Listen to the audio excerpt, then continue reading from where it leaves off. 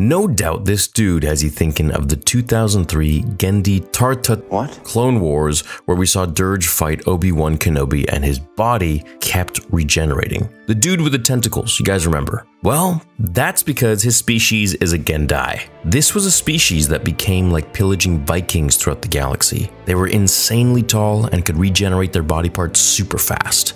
They were essentially a massive ball of tentacles that could heal and regenerate. Their suit wasn't actually for armor. It was used to keep their human form in place. Otherwise, they would just spill out and be a massive blob of spaghetti. So, of course, the most famous Jedi was Dirge, and we'll get to him in a bit, but for now I want to talk about Rayvis, and he's a pretty important side boss in the game. And now that I've completed the game, I can give my full thoughts on it, and especially with the fact that I'm going to start on New Game Plus today, so we're going to be running through the whole game again in this masterful, insane difficulty of Jedi Grand Master. Apparently there are some new moves for Rayvis going forwards, as well as all the other villains and bosses that we have to fight. So this guy, as we saw, got his whole forearm chopped off by Cal and regrew it immediately, reattaching it no problem. However, in this video I want to talk about Rayvis a little bit, and a lot of the insight for his history and his information, his backstory, actually comes from the game's cinematic director,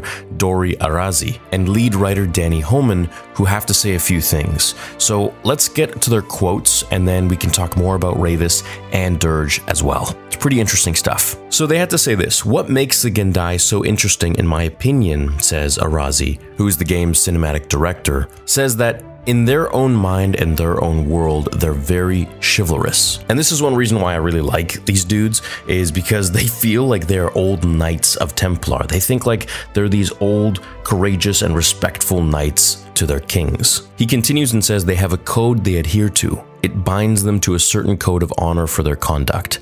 It also binds them to their history and what's left of their people. So Rayvis is not just this gruff grunt number 7 who can take an army down. He's got a long past. He's seen a lot of history. He could be 1,000 years old. He's seen empires rise and fall. He's seen the Jedi rise and fall, and he's seen the rise of the actual empire itself. So he's got a lot of tragic history and a lot of depth that we try to explore. Homan agreed and added, "There's a perspective to this species that's so long-lasting. Seeing the Republic turn into the Empire, and, you know, when we're thinking about Cal's journey and his own experience, any character he meets provides a new perspective on the Jedi and the Republic.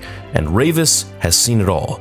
And so he knows, as any adversary might, the weaknesses of his enemies and how to exploit them." And for me, this is why I think Rayvis and the species in general makes for such a compelling villain and boss, because not only are they powerful, they can regenerate, they have, you know, tentacle-like bodies and limbs, but they actually have seen so much of life, which makes them kind of like a vampire. And experience really plays a heavy role in fights and battles. Not only, of course, battle experience, but the history of an entire timeline. They have seen Jedi come and go, living for hundreds of years. And I think this really plays into his overall personality, fighting style, psychology, and arc. They continue and say there's something really charming about the juxtaposition between how Cal as a Jedi takes his struggle with his history and the history of his people, or let's say his kind, versus how Rayvis takes his history versus his kind. Cal has struggles and questions,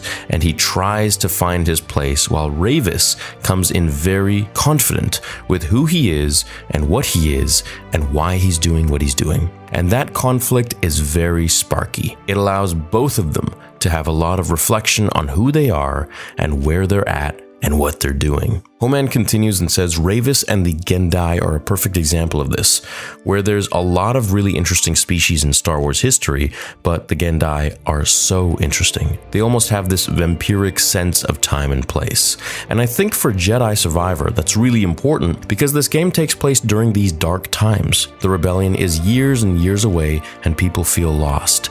And so, other than the Empire, to find a character that feels sure of himself and his place in the galaxy is like a really interesting opportunity, and it's by virtue of his species attributes being long-living and his fortitude, but also kind of his, I think, his survival mentality. You know, it takes a lot to remain true to yourself through the ebb and fall of a civilization, in the rise of an empire, and he's been able to do that. And I think that's such a cool opportunity to be able to play with a character whose species are such survivors. I'd like to add to that because I think this also plays with General Grievous. You know, the ability to survive so many, first of all, mental hurdles as well as physical, not only helps you connect with a character because we all go through those in life, but also makes them so much more interesting and tough, which, of course, if you're fighting them, makes them very dangerous, and if they're on your side, makes them a worthy adversary. And I feel like with Rayvis, he's seen it all, so he kind of has this sort of hierarchical experience to him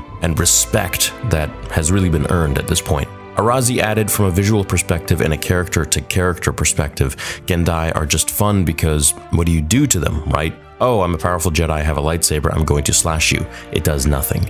The dialogue of the violent construct of this galaxy is completely different with his character. We are all heroes of our own story, and Rayvis is the hero of his own story. He doesn't perceive himself as a bad guy. He's a chivalrous knight in his world, which is something you can respect in a time period where people are so uncertain of the next day, let alone the next year.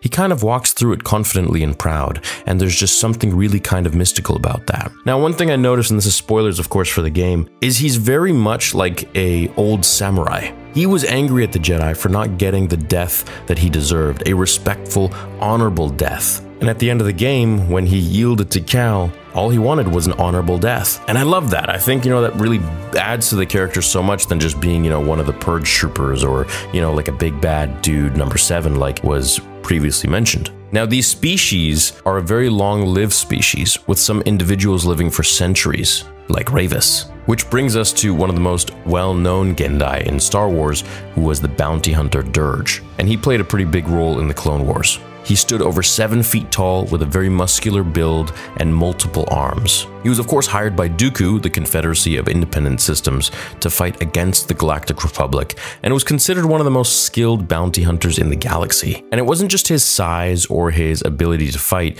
but the fact that he could heal all of his limbs, anything he wanted, at any point in time, pretty much immediately. Like, I mean, how do you defeat someone like that? Unless, you know, you really slash their head, which is going to be a very difficult thing to do if they have all those abilities. Not to mention, he had a variety of weapons and tactics to take down his enemies. The other cool thing about them, which I'm hoping they can add in for Jedi Survivor number 3 or Fallen Order 3 or whatever they're going to call it, is that if they add more of the Gendai species, they can with different variations, because the species themselves actually have different variations, you know, skin color, number of fingers, other physical attributes and features. So I'm wondering if there could be some Gendai out there that's just absolutely monstrous. Maybe one that grows horns, has some sort of a mutation on him. I think it's the fact that the Gendai have such honor and know how to keep their word and fulfill contracts once they have agreed to them, which makes them such an interesting, respectable, and dangerous opponent. And I think we all felt this with Rayvis, was that he wasn't just doing a job, he was doing this for his honor, which for him was everything.